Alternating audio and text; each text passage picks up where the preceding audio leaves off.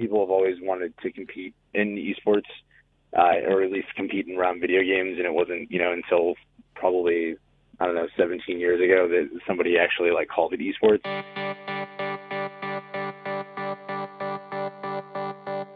From News Studio 110 at the Reynolds School of Journalism, this is Niche, a podcast about unique interests. I'm Joey Lovato. And I'm Jacob Solis. And Jacob, what's our episode on today? We're talking about electronic sports, Joey. All right, and how do I know you? Why are you co-hosting with me today? We are colleagues here at the Reynolds School of Journalism. Yeah, we both do radio and journalism things. Yeah. All right, cool. So that's why you're on today. It is. That's why I'm here. All right. So what do you know about esports? I know that they're sports that men play with their fingers.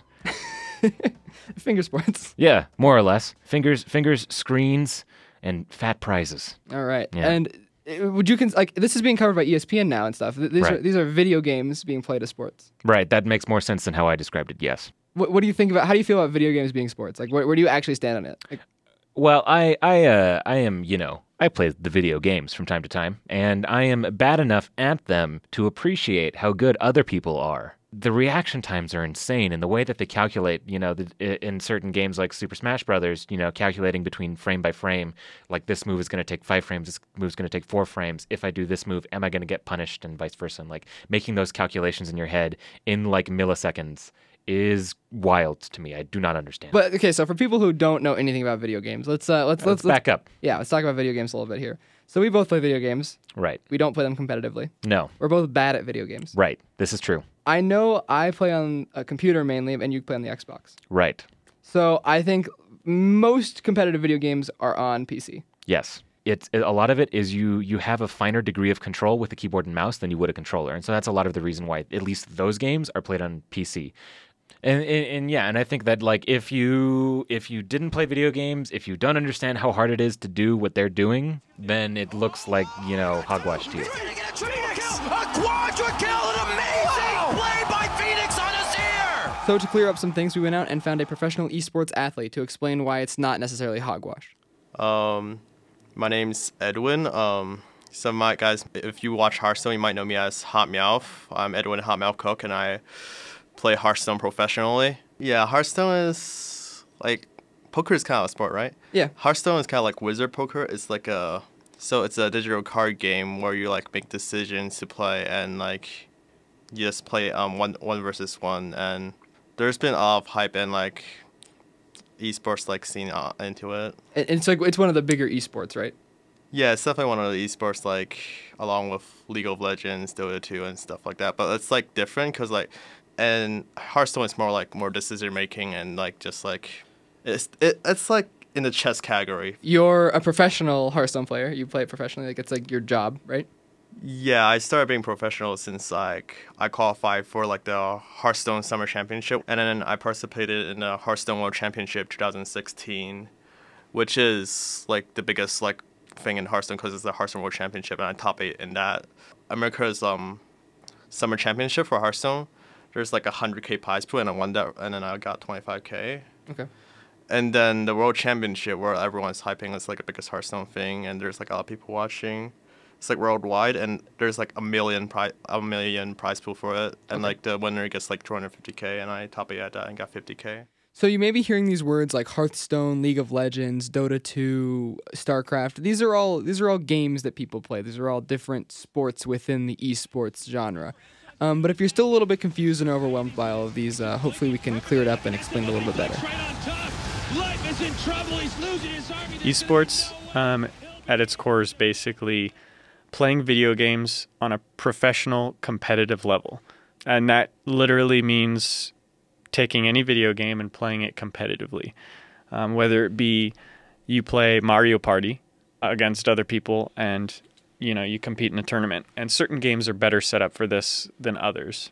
This is Kaylor Miley. He is the president of the Nevada Esports Club, and they are one of the largest organizations on the UNR campus.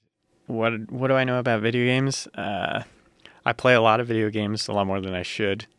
I'm not very good at them, but it's fun, and it's a good way for me to de-stress. That's about it. What's your major? Computer science and engineering. Is that why you're so stressed? Sure. Yeah, we'll go with that. Nevada Esports is a pretty cool club. It's one of the largest clubs on campus, actually. And what we do is set up a bunch of competitive events for people to come play video games, usually League, Dota, Hearthstone, those kind of games.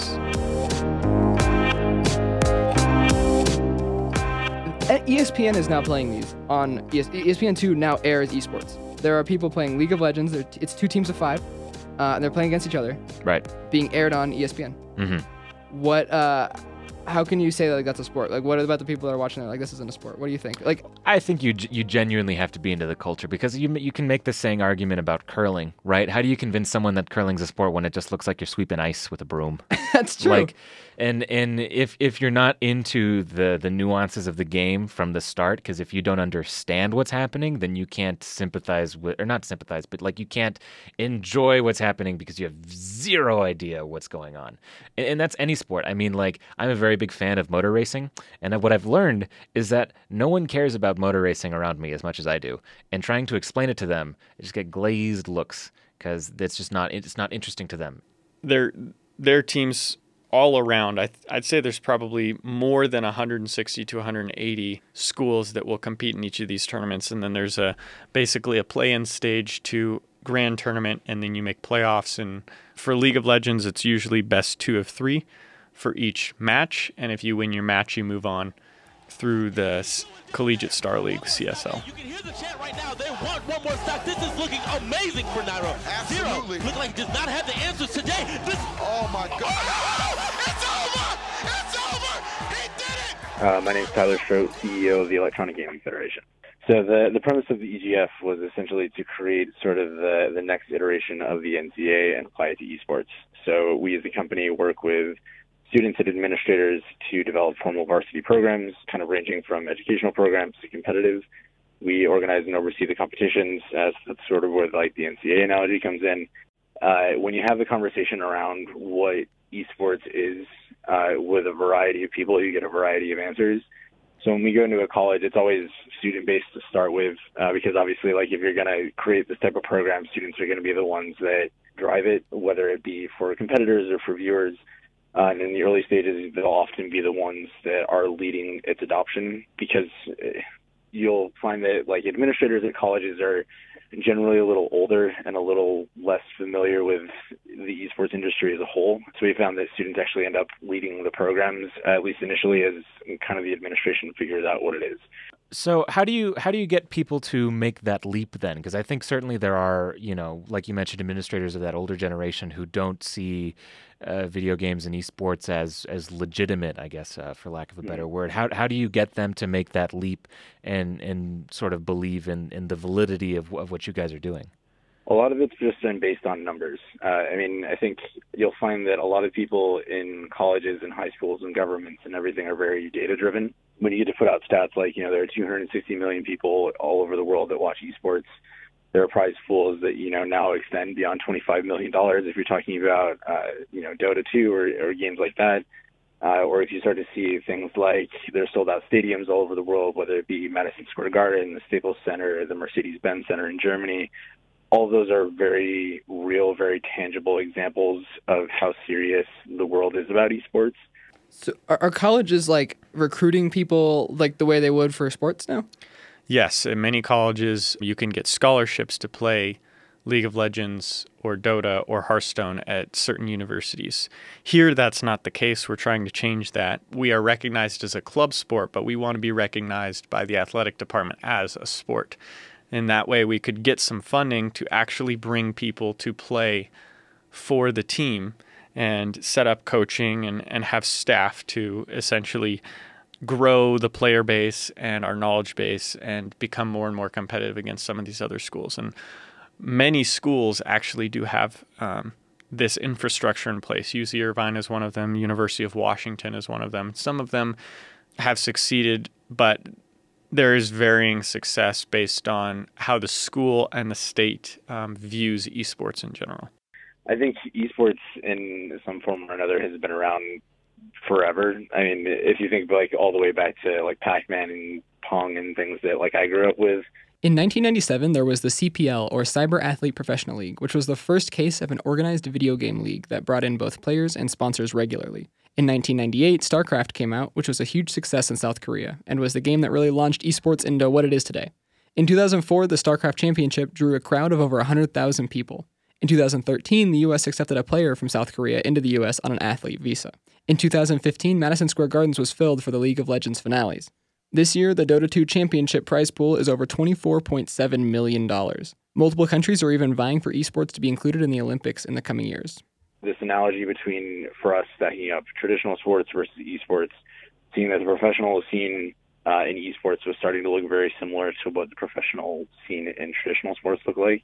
We had originally started just running tournaments out of our dorm for other college kids, and after a while, we started to look at how it became a real sustainable business.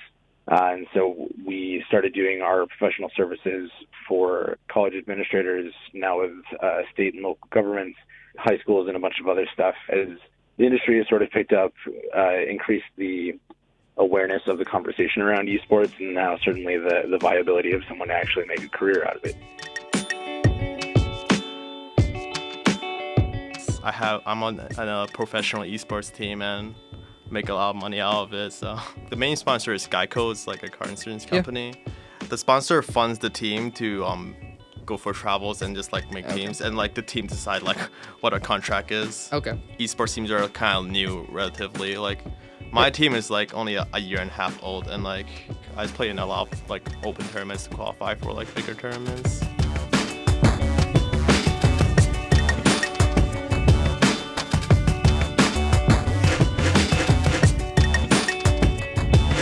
So yeah, and like, I think another thing is like most sports involve a physical aspect, and the physical aspect of esports is clicking a mouse. I would agree that that's a big part of it. And also, I think it's the only sport. Some people say that they're using technology, and most other sports you're not really doing that. It's more it's more like physical people like playing like against each other physically. Right. There's some level of physical fitness that goes into it, and like it's weird to call something a sport that does not involve working out. And the crazy thing is like the people measure the CPMs, which is clicks per minute. Right. And that is like you need to have a high CPM to be competitive in these. Most people can't click as fast as these other people, as precisely as them. So this is something that's more about precision and about like just accuracy and knowing what's going on. It's a lot more about strategy, it's a lot more mental fortitude, I would say, than other sports. I think it's the most strategic right now sport that I can think of off the top of my head. I wouldn't say that it requires more mental fortitude. I would say that it requires more mental fortitude than you would assume it does. Well, I think it also it depends. Which is most sports, I think. Yeah, that's true. But I think it uses a different part of your brain, right? Like you're playing baseball, you're thinking about like every little like bit of your physical brain, like in your brain, like the part that controls the physical part of your body is like firing so that you can hit a small ball moving 100 miles an hour with a thin bat. Right. Like that's not easy to do. Mm-hmm. And at the same time, you throw somebody on a computer and they have to know how to move around units or how to shoot somebody accurately on a computer screen. Like these are skills that these people are developing. Right. The Ice Blast ready for the dog! In from Universe! It's a disaster! CDEC! They're going to get wiped from the face of the earth apart from aggressive. He'll jump out! So out of everyone in the world, you were the 8th best player. Yeah. In 2016. Yeah. The thing I learned about like playing like video card game is probably just like having a competitive mindset, and like I don't know, just like when you're on stage, like nerves really get to you, and like just the competitive mindset to not get nervous and like just like make decisions under pressure. Like when there's like when I got to the World Championship top 8, there's like 50,000 on the line, and like even if you're like really good at a game, you still get nervous because like what's on the line. And it's like every sport, like when something's on the line, you have to have a competitive mindset to like keep calm and like just like focus on the game and not care about like anything, like not care about like what people think about you, and just play your best. And like I said I'm pretty well known. Like everyone in the Hearthstone scene knows me just because like I went to World Championship, and that's like the biggest thing. Most people like don't know what esport is. Like it's more like people in the circle. Like when I go to a LAN, then like some people like, hey, oh, you're Hot Meowth or you're like Edwin. Yeah, I did like some signings. It was really weird because I never did that before, and it's really weird to do that for video games. Yeah, it was weird, but maybe I'll get used to it. My parents generally tell me to focus on school because like video games is like most people view video games is just kind of like a fun game, like a thing you do as a hobby or like thing you do just to have fun. But I don't know, like they're supportive of it, but they just told me to focus on school. But as long as I make money off it, like if it's actually a stable job, or I can like stream video games and make money, or like play in tournaments and win them, then yeah. I think esports is a really valuable thing, and it breaks down a lot of the stigma that video games currently have, that it's like a useless pastime, and it really isn't a useless pastime. And if you want to make a career out of this, even if it's not becoming a professional player, because it is, the likelihood that you become a professional League of Legends player or Hearthstone player is just as small as becoming a professional basketball player or football player. It's super unlikely. But you can make other careers out of this as well. There are people that are interested in analyzing the game, and they can become good coaches. There are people that are interested in talking about the game, and they can become good casters, where they present and talk about the games while the competitive teams are playing them. There's so many different avenues and careers that are popping up because of esports, and it's really becoming an industry rather than an amateur league. I mean, what people don't realize either is, like, I think the older generation is that the video game is like becoming a multi-billion-dollar industry now. Yes. It's huge. It is. It is absolutely massive. And the pots at these esports tournaments are absolutely massive. Oh yeah, like fourth, fifth place people are getting like $50,000. I mean, right, and you're getting major sponsors like these sort of computer companies and things sponsoring your esports team, and you're getting a lot of money just from that. Yeah. Oh yeah. I mean, there's teams or sponsors. You're not just making money from the winnings. You're also just you're becoming a personality. There are teams for League of Legends, which is a game that Right. people play competitively. That I mean. They're sponsored by Monster Energy Drink, Geico. These are large companies that are sponsoring these events because people watch them, and these are becoming celebrities. These teams are becoming known, like Cloud9. That's the only one I know off the top of my head. Yeah, but no, I get what you're saying. The ecosystem itself mirrors what a normal sports ecosystem looks like when it comes to sponsors and the way that events and teams are funded. It all looks the same, and so at what point do you stop calling in or start calling an apple an apple?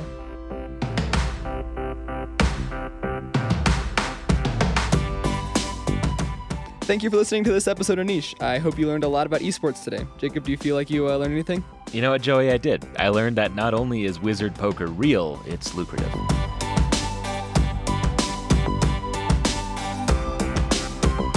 You can follow the podcast on Twitter and Instagram at NichePod, or go to our website, nichepod.com.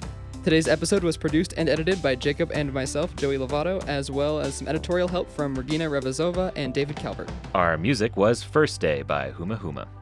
Thank you for listening to this episode of Niche. We'll have some more to you soon.